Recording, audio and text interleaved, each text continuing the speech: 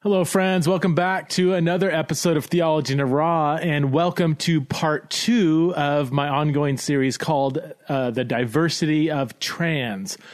My guest today is a person who I have recently met. Renee and I go back, a few months.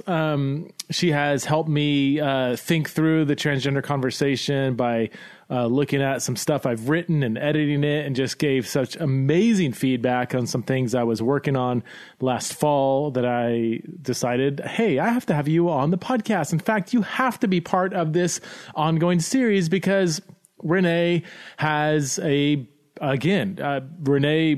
is part of that large umbrella of diversity. And I am so excited for you to listen to this conversation. Renee is, she's a theology student. She's super smart, pursuing a PhD in theology, and has a really kind of different journey. And I'm not going to spoil it. I'll let Renee talk about her own journey. We end up talking about all kinds of interesting things that stem from her journey, including gender stereotyps, why she, experiences gender dysphoria, but does not identify as trans. Now there's certain contexts where she's fine with that label, but she is suspicious of some of the philosophical and theological assumptions that oftentimes go into, people or world, people that would identify as trans. So again, we're going to get into that at great length in the upcoming conversation. So if you would like to support the show, you can go to patreon.com/theology in a raw. And also next week, my book Embodied, Transgender Identities, the Church and What the Bible Has to Say, releases. So you have one more week to take advantage of some of the pre-release, pre-order, incentives, I guess is what they're called. So if you pre-order the book before it comes out on February 1st, then you get some extra perks like a webinar with yours truly and a lengthy video that kind of explains some of the backstory that was involved with writing the book, and some commentary on each of the chapters. So you can look at the show notes for details on how to take advantage of that pre-order package of incentives. So without further ado, let's get to know this wonderful, wonderful, beautiful human being, my new friend, the one and only Renee.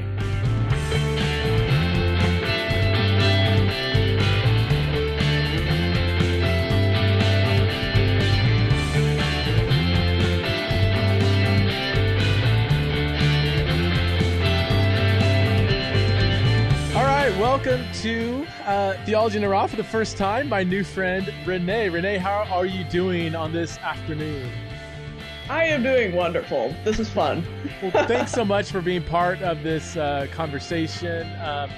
In fact, we may have corresponded through, I'm not sure if I told you this, but this is part of a 3-week series I'm doing called The Diversity of Trans, and I'm just trying to interview a whole wide spectrum of different people who would be somehow under this large umbrella of this thing called trans, whether they identify as trans or experience dysphoria or used to identify, no longer. I mean, just a whole wide, interesting spectrum. It's going to give me a lot of emails. So, so you're part of a really interesting conversation. Why don't you begin by just telling us your story, your background, and would love to hear how gender dysphoria fits into that, and would love to hear your theological journey up until present day. Just the little bits. So I was born to wonderful Christian parents. Absolutely nothing bad to say whatsoever. I have no horror stories from childhood. I had a wonderful upbringing.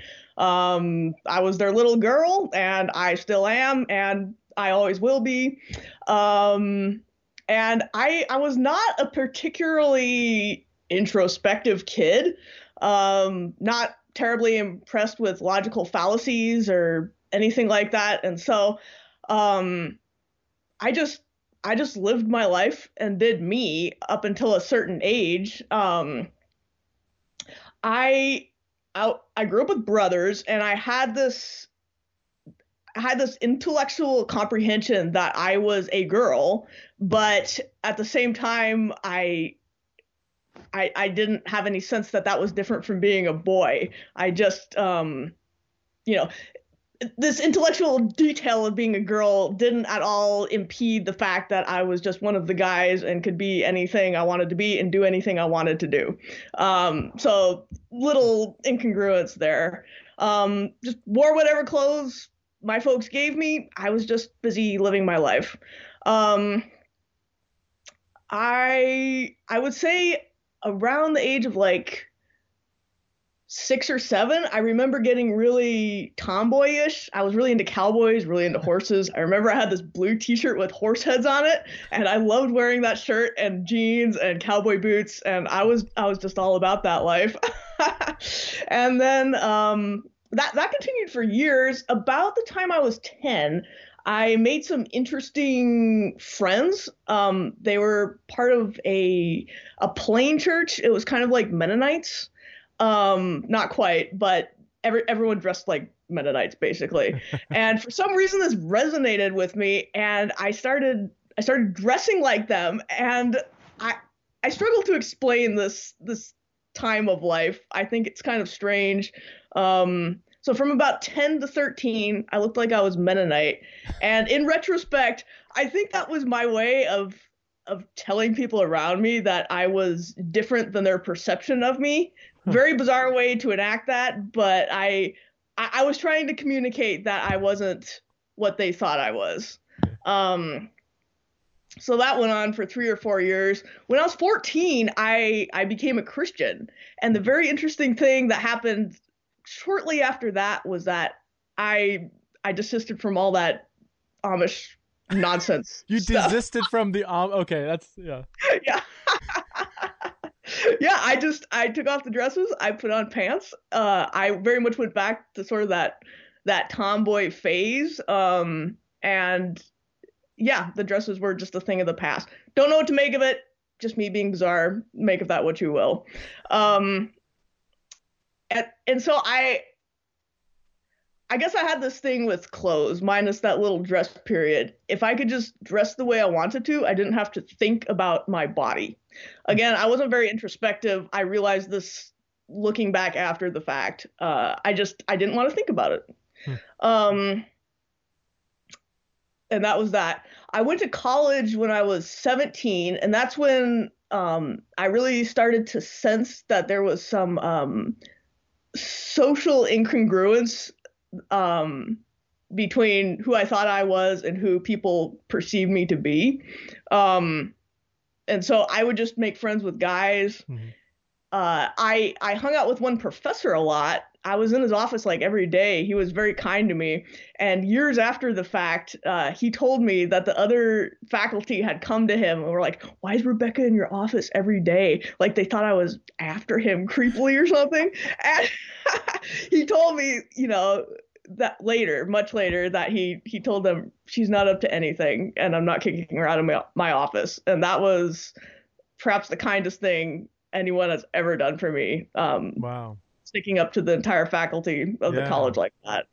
It was a very small conservative Bible college. Okay. So, yeah, I remember we had like formal events twice a year. And at the first event, I wore a dress and I looked ridiculous because I had no sense of fashion, and I still don't. But after that, I never wore one ever again. I looked ridiculous after that too, because I just wore like slacks and a guy's collared shirt. During this whole point, I had no conception of trans anything. Absolutely nothing whatsoever. This was not a category for me. I didn't realize that some people switched genders or had surgery. Nothing. Absolutely nothing. I'd been taught from a young age that homosexuality was an abomination, and that was my sum total of anything that didn't fall within heterosexuality or cisgender experience. So I graduated from college, lived some life, went some places. 4 years after that, I went to seminary, and that, for the first time, was where I started to think more in categories of gender and what it would be to be trans. And that basically came about because of two incidents, both of them social. And one was a baby shower. My best friend at seminary, his wife got pregnant. She invited me to the baby shower. Of course I went, and it really bothered me. And I remember sitting there thinking, I am not like all these other women in this room. Do they realize that I am not like them? Or is this just me seeing something that they can't see? And I thought about it for weeks and months after that. Super bothered me. And then the second thing that happened was one day I had the realization that no matter how hard I worked, no matter how much study I did, I would never be accepted in the church as I wanted to be because I had the wrong biology, basically. So I could study the Bible and theology all day long, but that would still not matter as much as it would as if a man did it, to my professors and to my family and to my church. And so basically those were just a couple social incidents that touched off an exploration of what gender was and what it would be to be trans. It took me a long time to even begin to think of myself in those categories because I had so much internalized, yuck factor, I guess, against the idea of being trans. Can I ask you real quick? Because you haven't mentioned the term like gender dysphoria, but would you say you were experiencing mild, moderate, severe gender dysphoria at all? Is that kind of woven into everything you're saying? And how does that fit in with the whole Amish phase? I know that is just nuts to me. I find it embarrassing. People don't know what to do with that. I don't know what to do with it. So like psychoanalyze me and put that in some category. Let me know. Absolutely. And again, this is something I thought about in retrospect. Okay. During the time, it's not like you had a category or a label. There was just not at all. Okay. I didn't have a category for this until I was well into seminary. So the realization of all this is pretty new. I put all these pieces together in retrospect, and it was just like this whole puzzle coming together. Absolutely, gender dysphoria throughout all of this. I think it was highlighted by social experiences, but there has always just been this low grade discomfort with my body, with it in totality and also with specific aspects of it. That's never been officially diagnosed. Okay. I guess I've never cared enough to go get it diagnosed. I don't know what that would achieve. So I recognize that it exists. When I listen to the stories of other trans people, I resonate with them. I realize that there is some aspect of my experience in the world and their experience in the world that overlap. Okay. Did you ever feel like, leaving aside the scientific and philosophical credibility of the statement, but did you ever feel like you were born in the wrong body? Like there was some essence of maleness that you were, and yet you had a female body. Was it that strong of a disconnect? Or because I know a lot of non-trans people hear the phrase "born in the wrong body," and I've tried to help people understand it. People typically aren't making a scientific claim. It's just that's the best kind of way to describe what it feels like to have typically moderate to severe dysphoria. Does that phrase at all resonate with, like, did that resonate with your experience? Or yes, absolutely. Yeah. Again, I consider myself to have a fairly mild form of dysphoria. Okay. I think I always have, but there always has been that sense that there is a mismatch, that my sex body is somehow something superfluous, that if I could just discard it, I could kind of get at the real me. Intellectually, I know that's ridiculous. Theologically, I reject it. Philosophically, I think it's bogus. Scientifically, it's ridiculous. However, that's what it feels like on some sort of subjective level. I want to come back to the theology, and that's interesting that you, that's, I mean, I want to come back to that. And also if I can ask, I think you kind of hinted at it, but are you like a same-sex attracted? Like, is that all wrapped up in the experience too? So, I'm actually not, which I know is fairly atypical. Nope, yeah. I like guys. I am definitely straight. And I know that's odd in this experience. What can I say? That is different. I mean, in my intellectual understanding, again, looking on from the outside with loads of gaps in my knowledge, with males, you have a lot more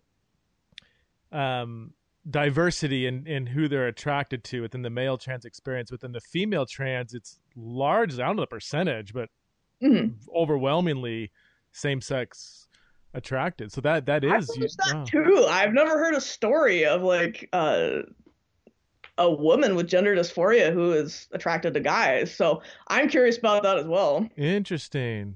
Yeah. I'm sorry, I keep interrupting your story. So oh no, you're fine. I think I've babbled on long enough to give the impression that I'm as bizarre as I am. So so then you decided to pursue kind of theological education. You have, and I would imagine because you've been to some, like you said, conservative schools, and you're in a more conservative evangelical seminary now. Do you still resonate with that brand of evangelicalism, or? They're my people, and I think that's, the Lord has placed me in a particular place with particular people in a particular tradition, and I cannot just lightly abandon that. And so I own them as my people. But at the same time, I'm not an easy person for them to have around. I don't think I take some major exception to a lot of characteristics of evangelicalism, I think. Yeah. How are you treated? I mean, how's that going? Being somebody who doesn't fit kind of the stereotype of the kind of person that would be in this theological journey, has it been good or difficult, or mostly good? At the same time, I've really made a point to not make gender the centerpiece of my existence, and so it's not the litmus test I use when I encounter an individual and begin to explore relational possibilities with them. I have some very good friends here who I've just never discussed this with, and it's not because I don't trust them or they wouldn't respond positively. In fact, I have every confidence they would have my back and take a posture of humility towards me. It's just, I don't know why it has to be the defining aspect of my life. So, things have gone well, and to the extent that I've shared, my experience, I've been received positively. Okay. That's on an individual level, though. I don't know what institutionally would happen if I was to be more open about it. But I guess my question, what is the it? I mean, so and I know you're not like, quote unquote, I don't even know if this is the right phrase, but like out but I mean, there's so many. I'm not. I mean, it's like you're a human who wrestles with some level of gender dysphoria. So that puts you in the camp of a very, very normal, typical human who's wrestling with whatever. I mean, we all, there's all kinds of things that we are wrestling, and not to minimize the uniqueness of gender dysphoria. But because you don't, again, I don't, words, you don't or do you identify as trans? Is that term a label that you use to describe yourself even internally or privately, or no? Or how would you describe yourself? I will use it and own it depending on the context. It depends how the person I'm talking to defines it. Okay. I think it has some ontological baggage, possibly, that a word like gay doesn't. And so I'm a little more hesitant to pick it up and pin it on my shirt. I'm perfectly fine describing myself as gender dysphoric. I think it's a bit more awkward, but it fits a little bit better what I think is actually my experience in the world. I'm not trying to be trans anything. Like I think femaleness and maleness are immutable. And so I'm not actively trying to change that in any way. Okay. So yeah, I guess I would use the word gender dysphoric, but before I would use the word trans, but it would depend on the context. It does. Gender dysphoric does feel a little clinical, right? I mean, I use the phrase. Most people I know are okay with the phrase. I haven't seen a lot of backlash with it, but it doesn't. It's hard. There is no kind of in between tight phrase between gender dysphoric and trans. It's not so clinical, and yet not as you said, ontologically potentially problematic with trans. What? So I'm curious. Can you unpack? You said you have some problems with some of the ontological implications that the term trans often conveys. Can you unpack that a bit for people that don't know what the term ontology means? Oh yeah.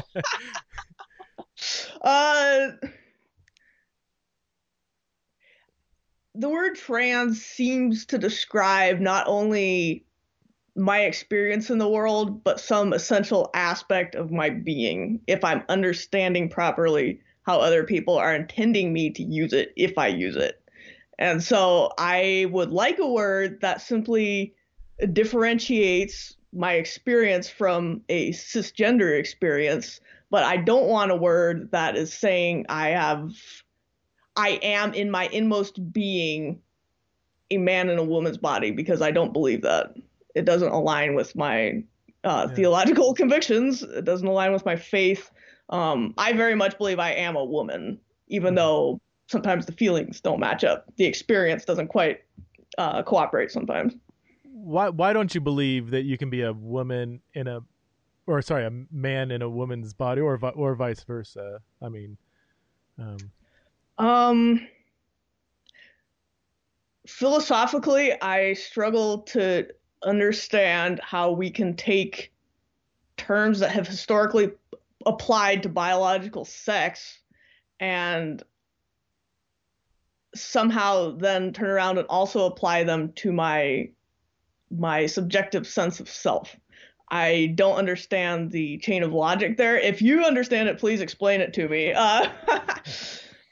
I guess that would be why. Well, this is really kind of the heart of so much of the debate surrounding trans, and oftentimes I wish people can kind of boil it down just on a clarity perspective. I know everybody's on different, really angry. There's so much anger, right, and tension, but it's like if we can just settle down a little bit and boil it down to what are the fundamental questions where we are that we are giving different answers to it. And I think that is the question is when we, so biological sex, we all know what that is, but then you have this newer concept of gender identity, which is almost always described as an internal sense of self, as male, female, both, or neither.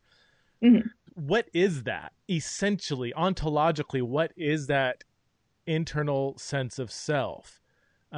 Is it a separate property of human nature that is and I'll use the phrase one more time, ontologically significant as biological sex? Or is it a response to biological sex that may be right, may be wrong? If my internal sense of self, if I am male, and that's just you either are male, female, or small percentage might have an intersex condition, then that is factually who you are. Now, if your internal sense of self disagrees with that, then is that disagreement more true to who you are, and why? That's, I guess, how I would. And as I understand it, there's probably two main arguments in favor of kind of gender identity being this kind of independent, significant aspect of personhood. One would be the brain sex theory, like somebody could have the brain of the opposite sex, right? Or to a lesser extent, the sexed soul theory, like, hey, yes, I know I'm male, but my soul is female. I think both of those are problematic and can't. I mean, this is chapters 8 and 9 of my book. But it sounds. I mean, I don't want to make this podcast about. I'm trying to is that how you understand kind of the potential arguments, I guess, in favor of seeing gender identity as just kind of robust, independent aspect of personhood. Is it, the way I'm describing it, does that resonate with how you've wrestled with it? Or Yeah, for sure. I guess the way I'm presently thinking about this, and this is very time capsule-y, as I've told you, this is something I'm still thinking through. I guess the best I can do with this category I hear of as gender is to consider it my orientation towards my biological sex. yeah, And that is the most sense that I can make of it. Mhm. So I'm either in line with my biological sex, or I'm somehow opposed to it. Mhm.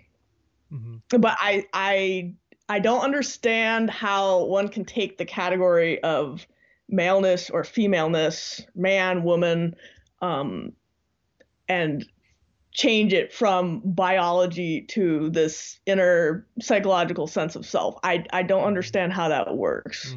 Mhm.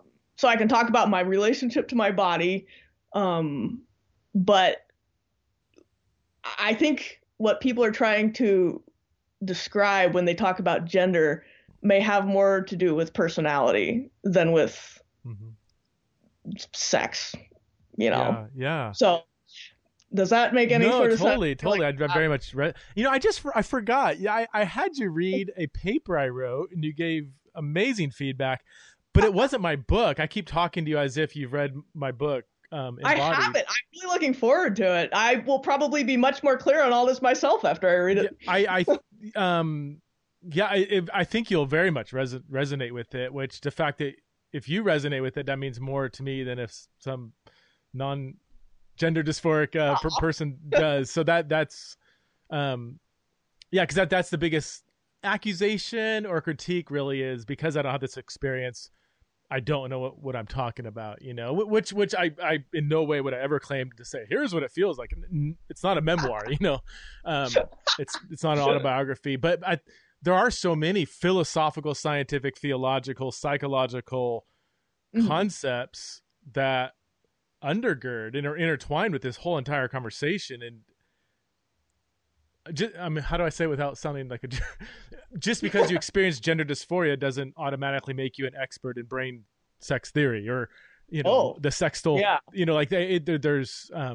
there is a philosophical, theological conversation that also needs to happen alongside the relational conversation. Did you ever, if I can, I've got so many questions. Did you ever consider transitioning? Is that ever part of your journey? Were you entertained that as a relief, or only in the most abstract of terms, as a thought experiment, honestly? Because by the time I encountered these categories, I already had deep theological commitments. I had already become a Christian. I had already received some theological education, and it was pretty clear to me that transitioning, at least in my mind, would run against the grain of the world as God intended it to be. And so that was never really a serious consideration. What about again, you may kind of mention this in passing or hinted at it with the baby shower. What role do gender stereotypes play in maybe your journey, or specifically in how it is related to the level of dysphoria you experience? And I'm asking because other trans or gender dysphoric friends of mine, when they're in a real strict kind of environment where gender stereotypes are being promoted, it typically kind of exacerbates, aggravates their dysphoria. Is that true to your experience? Oh, absolutely. And in fact, if I hadn't spent 3 decades in an environment with such intense gender stereotypes, I am not sure that the gender dysphoria, in my experience, would have ever really risen to the level of anything more than subconsciousness. I think it was intense sort of cultural pressure to be a certain way in the world that brought it all up to the surface. And I very much understand that, not conforming to gender stereotypes is not the same thing as gender dysphoria. I get that. And I have no answers to the nature versus nurture debate, none whatsoever. But I do think that if there was something there before nurture, 3 decades of being nurtured in evangelical gender stereotypes probably made it worse.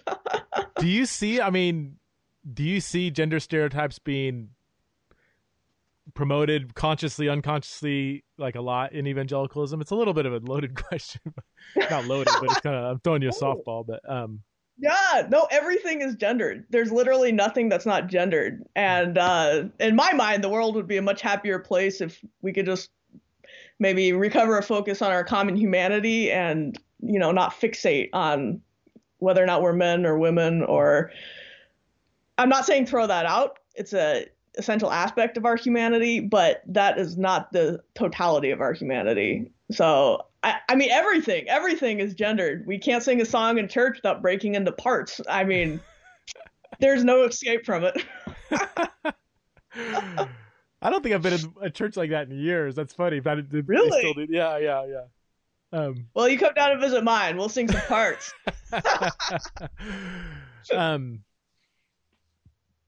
Wow, gosh, I have so many different questions. Yeah, so you made a distinction between gender dysphoria and stereotypes, and the way I've tried to describe it, we'll love to hear if you resonate with this. Like, gender dysphoria just kind of comes from within. You could be in a room by yourself that's not gendered, and it springs from within. It's hard to explain, but stereotypes are more from without. Like, it's just kind of external aggravation that's been very much, and those are kind of in, as some have described it to me, they kind of play off of each other, but we can't just say somebody gender dysphoria just wants to live out the stereotype of the other sex. Very much so. Actually, I was thinking of my sister-in-law. My sister-in-law is an awesome human being. She's a hotshot firefighter, actually has worked in your state, and she could beat my butt any day. I mean, she does everything. She's amazing, very outdoorsy, has like biked across Alaska, crazy stuff. But at the end of the day, she put on a wedding dress and she married my brother, and that is something I could never bring myself to do. So both of us are definitely bucking gender stereotypes, but at the end of the day, there is still something that separates me from my biological sex that's not separating her from her biological sex. So it's a step beyond stereotypes. So you couldn't get into a dress, like a wedding? Would that just be so torturous? My gosh. Once I was in a wedding as a bridesmaid, I said, this is what friends do for one another. It was terrible. It was like an out-of-body experience. I gave the dress away the same day after the wedding. I was like, I hope I never do that ever again. Was it really, like, psychologically really difficult? I mean, It was. I find wearing a dress to be super, super upsetting psychologically. Really? I just can't do it, really.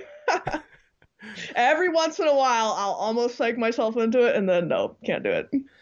Is there? I don't know if I've ever asked anybody this question, because in every trans or gender dysphoric person I talk to, clothing is a big. Mm-hmm. It's very much either can exacerbate or help relieve dysphoria to some extent. Mm-hmm. Good friend of mine, we were doing a filming project together, and her dysphoria really started to flare up, and she had to run and get her baseball hat and put her hat on. Aww. Yeah, I know. It's like, she's like, can I wear it? She's all like, almost in tears. Can I, do you mind if I do this in a hat? I'm like, yeah, of course. Like, but it was, that for her, that was, is there ever in your personal opinion or experience, mm-hmm. a line that you try not to cross when it comes to clothing? Because I know some people are always going to back in their mind say, what about Deuteronomy 22:5? What about cross-dressing? What about...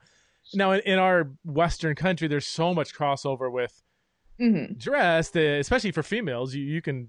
There's a lot of stuff you can wear that you probably enjoy wearing that you're not, like, cross-dressing. But is there anything in your experience where you're like, because of my convictions, I'm not going to put this on or wear that? Or whatever. That's a great question. Yeah. Is it And offensive? I hate oh asking it. no. Okay. Oh no, not at all. Yeah, you are so right. I feel very fortunate in living here in Western society like this to have many options to choose from. I mean, if I was in some countries, the dysphoria would be out the wazoo. I wouldn't be able to handle it because of the clothes I would have to wear. In my mind, I I I do wear guys' clothes, but I am not attempting to present as a guy. Okay. That is always the line I very much have decided not to cross. I am never going to dress myself with the intention of making others think that I am a guy. So some of the clothes I wear, it's just practical. I have really wide shoulders. I don't fit into girls' shirts. I can't wear them. And so I wear a lot of guy shirts. I feel more comfortable in them. When you say guy shirts, what does that even mean? Like in the men's section or I do, just yeah. Like okay. The literal cut of women's shirts is too narrow for my shoulders, and so I mostly have guys' shirts. I have like one women's shirt, and I'm always like kind of hunched over because I don't want to rip the shoulders out. It's ridiculous. And your hair, you have short hair, right? Or do you have It's fairly long. Oh, you do. Oh, I could see it back there. Yeah. Okay. Oh, yeah. That's also a thing. I would love to cut it, but for the sake of people in my church, I don't, because I think they would see the cut hair and it would just be they wouldn't know how to deal with that. I'm not sure it would be a thing that would actually edify the body. Just for me, I would totally cut it if I was the only person on planet Earth. that bums me out a little bit. I mean, there's loads of women who have super short hair that are gender dysphoric. They get away with it. You would actually For really. Sure. But yeah. So. No, this is just something for me. I would never place that on everybody else. The thing is, like, people mistake me for a guy already because I do wear guy shirts. I'm pretty tall. And so. How tall are you? Okay. Oh, 5'9", I think. Okay. Just not really tall. Yeah, just, yeah. Fairly tall. Yeah. So sometimes I get mistaken anyway, Okay. even though I'm absolutely not trying to be. So I feel like if I did cut the hair, everybody would mistake me for a guy. What about like makeup and nails and all that stuff? Is that like same thing with dresses? Is it all? Exactly. I'm very proud of the fact I've never worn makeup a day in my life, and I never intend to. Really? Wow. Yeah. That's and can you put your finger on? Is it that those things are associated with a brand of femininity that you just don't resonate with, or can you even put your finger on why those cultural signals of femininity are so difficult? Yeah, I don't know that there's any great objective logic to it. Just for me, those are the lines into stereotypes of what it means to be a woman that I simply can't live into with any sort of integrity. It's so out of line with my personality that I would just feel like it would be like dress up. I'd be living a lie.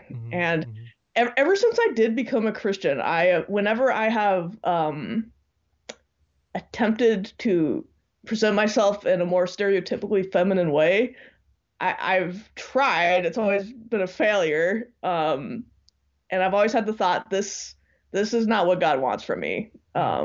This is a lie. This is not true to my personality or to what he's called me to. So honestly, there's been some freedom in just coming to terms with the gender dysphoria. I don't try to put on dresses anymore, and that's not something I'm forcing myself to do or to be. Well, I might not. Sorry. No, you go. Yeah. Well, I'm not pretending to be a guy, but I'm also not pretending to be a girly girl. And that's the beauty about the biblical presentation of womanhood, is that it doesn't create these narrow boxes of femininity and say you must live this out. You have the way I've said it is, I do believe, not just I believe, I think it's true, but that sex is binary. There's male and female. Again, we can talk about intersex, but the Bible is very loose in how we can live out our male or female identity, like very flexible, beautifully flexible. Jesus himself challenged the Roman and Jewish perceptions of what it meant to be a masculine man. Mhm. Many biblical characters push back against those cultural stereotypes. And some people have even used that to say, therefore, they stand in for kind of a trans identity. I'm like, no, that kind of, in a roundabout way, that very logic promotes the stereotypes, you know? Yeah. You know what I mean? Like, you can be a stereotypical, more masculine female, and you haven't violated anything in scripture. But to say, well, no, they're not really female, they're trans. It's like, now you have drawn an arbitrary line saying you can't be a more masculine, typical female, if that makes sense. Mm-hmm. Is that resonant? I mean, you kind of. Oh, totally. Yeah. No, I think both church culture and secular culture are drawing from the same well with this hyperfixation on gender and gender stereotypes. It just manifests a little differently in both cases. Wow. Yeah. Interesting. Is there anything that you do, or that aside from social environments where the stereotypes are kind of being promoted, what can you do to lessen your dysphoria? I mean, that's kind of the $1 million question is, how do we solve this? How do we alleviate this? How can some people, especially when it's more severe, so in your case, it's more mild, you said, but what are some things you can do that do lessen it, or what would be your advice too, as somebody maybe that has even more severe dysphoria? Is there any kinds of advice you would give to say, hey, maybe try this, try that I found this to be helpful in my journey? Or Oh gosh, well, I would never presume to advise anyone. This has very much just been my own little experience in the world. I think it's very important to just be yourself. And I know that sounds cliche, but people spend so much energy and so much agony trying to craft themselves into the gender version that they desire or whatever. And the fact of the matter is that, especially if I'm speaking to a Christian, I mean, if you are biologically a male, then you are biologically a male. You don't have to achieve that. That is something that has been given. And if you're biologically a woman, the same thing. And so there is nothing I can do to add to or detract from my biological sex, or my maleness or my femaleness. And so that kind of lifts a burden. If you just accept that, you have more freedom to live into your personality. And I've found a lessening of dysphoria by just doing the things that God's given me to do, living into the talents and the gifts that he has given me, being true to my own personality, and not putting on a show for anybody, whether they want me to be more female or more masculine. So I just wear my weird clothes, and I'm, there's a lessening of the dysphoria for it. Okay. Does that make any sense? No, it absolutely does. Yeah. No, yeah. What I didn't ask you this. When did you, looking back, when would you say you first experienced what would be considered gender dysphoria? Was it really, really young, or was it more in your teenage years? Or? Well, it's all in retrospect. So,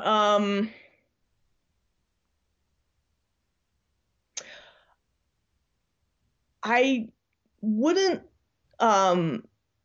describe it in characteristic terms. My folks gave me dolls, and so I played with dolls, and I was also out in the backyard punching my brother in the nose and rolling around in the dirt, So like I did things, but I didn't have a well-defined sense that I was any different than a boy. Okay. I just kind of took it for granted that I was one. And again, intellectually, I had this piece that I was a girl, but that somehow just didn't sink down into my soul in any sort of meaningful way. I just assumed I was a guy who had this label of girl. And I know that makes absolutely no sense. Yeah. But it's how I thought about it at the time. And I think it's the way the dysphoria was manifesting a little bit. Do you think it'll Yeah. ever go away? Like, do you ever like hope for that or think it might, or do you just kind of like, this is part of my... Oh, it would be great. Like I would love that. I am not trying to construct my identity around this at all, especially not some sort of public identity. You know, as a Christian, I already have a hero in a community and a cause and a reason to suffer, and I don't need to seek that in a trans identity. So I really have no motivation to keep it if it goes away by itself, but I don't really see it going away. I think it's probably here to stay. Okay. It's been 3 decades now, and I see no reason that it's going to change. How can the church, how can the church, and you probably have limited experience, and it's not like you're an expert on all the churches in America, whatever, but as you kind of look on, I mean, what can the church do to better engage this conversation? Or maybe I should even ask, do you see the church engaging this aspect of the conversation, the just gender dysphoria, trans plus, do you see it doing a decent job, a better job, a terrible job? And what can the church do to engage a conversation better? And I'm thinking both on on interacting with the kind of ideological pressures outside the church, but also the people within the church that are wrestling with this, parents, siblings, or people themselves who have dysphoria or identify as trans. It's a big question, sorry, but yeah. I mean, I think there's a couple levels to that question. I think individuals in the church are great, and people like you who are just hearing stories and listening to me babble, like you know way more about this stuff than I do, but you're attentive to my strange story, and you have an imagination. You're able to comprehend that your experience in the world is not necessarily the same as other people's experiences in the world, and you're able to understand that there are other ways of being faithful to the Lord besides the way in which he's led you. And, the individuals in the church who understand this are a huge blessing and a refuge, really. And I really appreciate them. Corporately, the church in America, what do I know about all the churches? But I do see some trends toward fear mongering. I think ignorance leads to fear. People fear what they don't understand, of course. And I see a lot of ignorance about what it even is to have gender dysphoria. I mean, people are getting to the point where they can talk semi-intelligently about what it is to be gay, but you want to have a conversation about gender, and I mean, people are just drooling into their keyboards. So it would be a blessing if people could educate themselves about just basic terminology. They don't have to get it perfectly. I can't even talk about it perfectly, but if they cared enough to learn about other people's experiences, that would be a good starting point. So you mentioned terminology. That would be a good starting point, you'd say, like just understand what we're even talking about. What are the terms? What terms shouldn't you use? And just a basic dictionary, and add to that dictionary an imagination that says, how is God meeting this person? And it might not be in a way that I'm comfortable with. Yeah. What are some, do you have any like real quick, obvious terms that let's just start with ones that you don't like or that you hear and you're like, can you please not say that? Or just that reveal kind of a certain level of ignorance or... Oh, yes. I grew up with one. Almost every Sunday, not every Sunday, I'll be fair, but almost every Sunday, the pastor would wrap up his sermon with a litany of the world's evils. There was alcohol, there was drugs, and there was homosexuality, there was liberal politics, and there was transgenderism. And I, to this day, hate the word transgenderism. I'm like, what is that? That just is a nameless, faceless personalityless enemy that you can vilify. But there are actual people behind that word who could be living their life in any number of ways, including, in faithfulness to God. So really don't like that word. Nameless, faceless. Say. Do you remember what you said? That was a brilliant line. Oh gosh, what did I say? Nameless, faceless, personalityless. Personalityless enemy, maybe something enemy along that you can vilify. Yeah. I'm working on a blog on why it's titled "Why I Don't Use the Term Transgenderism." So I'm going to quote you here, if you don't mind. Oh, I would like to hear more about this from you. That sounds really cool. Vilify. Well, yeah. So it's there are a few contexts where I could see it being a term. I personally never use it, just because I never want language to be an unnecessary barrier. So to the best of my ability, I try to use language that where there's other terms, more humanizing terms that are available. There's also some phrases and stuff that would be more progressive that I also don't use. Like I don't talk about sex assigned at birth. I don't. That's conveying a reality that I think conflicts with actual reality. But yeah, transgenderism, it just sounds like a disease, and it's right. I mean, it. But exactly what you said here. This the words you gave to it are exactly my kind of intuitive why I don't like it. Just this nameless, faceless enemy that has been propped up that you can vilify.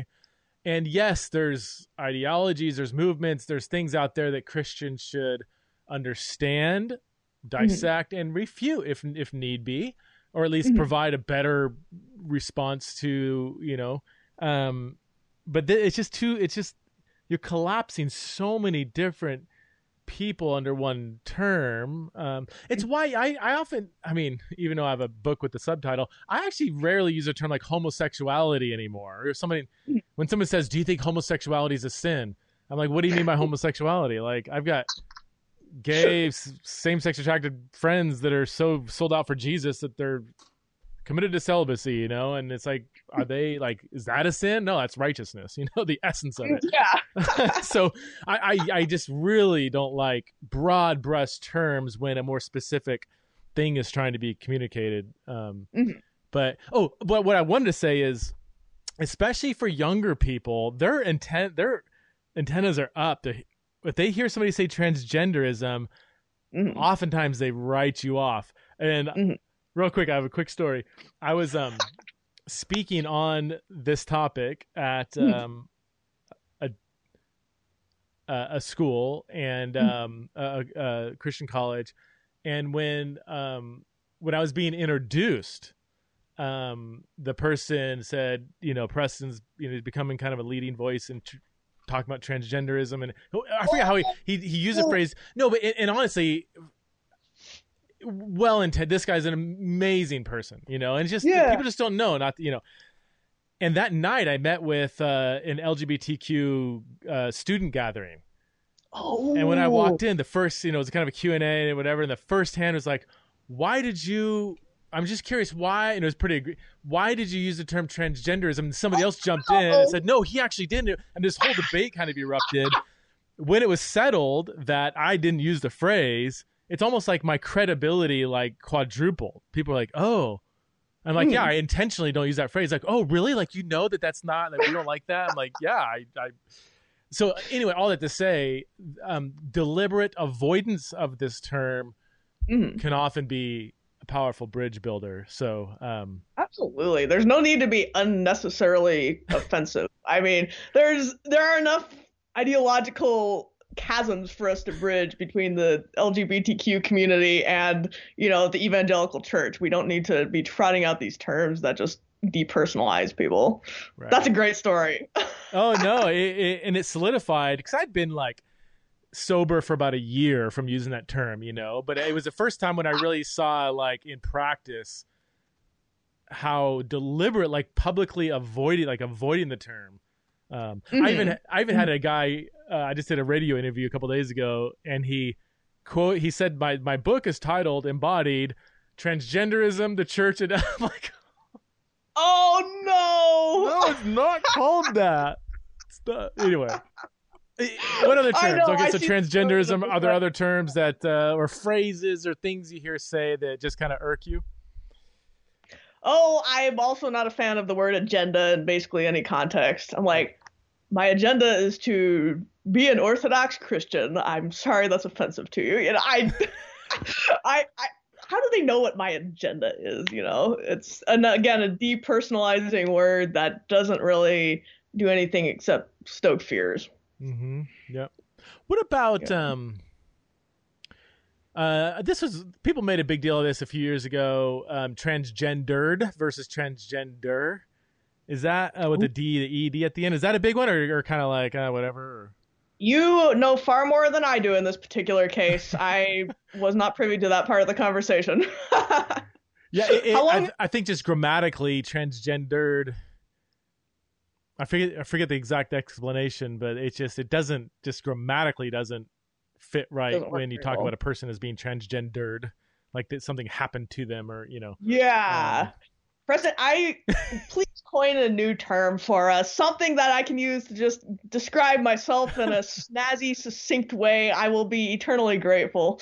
How about a child of God image bearer who is female, period? That's great, but a bit too long for the Twitter handle. So. Oh, yeah. Yeah. Well, hey, any we can wrap things up. Any last parting words, pieces of advice, challenges to the church, or even maybe parents with kids who maybe are wrestling with their gender identity? Wow, that's a weighty responsibility. I think friendships are very important. I think they're the context in which dysphoria will be diminished. People will come closer to their creator and to one another. If we have weak friendships, it's going to be very difficult to make any headway in this entire conversation. If we're not willing to approach the other and make them another self, nothing good can happen. And so I think be a good friend. Yeah, that's a good word. That's a good word. And that's oddly enough, it's been my typically LGBT, mainly the L's and the G's within evangelicalism, that have helped me understand the value of friendship, especially the ones who are living a life of singleness, where friendship is not an option. It's the heart of their relational existence. You know, it's how they have deep intimacy, which we all need, right? You can live without sex, but you can't live without intimacy, is what they often say. And so, but what's to your point, we, like straight, non-trans, whatever we are, people, we often suck at this, you know. And I think we've hidden behind, marriage, or hidden behind, broing it up, whatever. I'm so thankful for my LGBTQ Christian brothers and sisters who have taught me the importance of friendship. So it's a good here. They tons as well. Well, thank you so much, Renee. Best of luck in your theological adventures, and maybe one day we can meet in person. It'd be fun. Preston, that would be great. I really enjoyed this. Thanks so much. I did too. I learned a lot. No, thank you.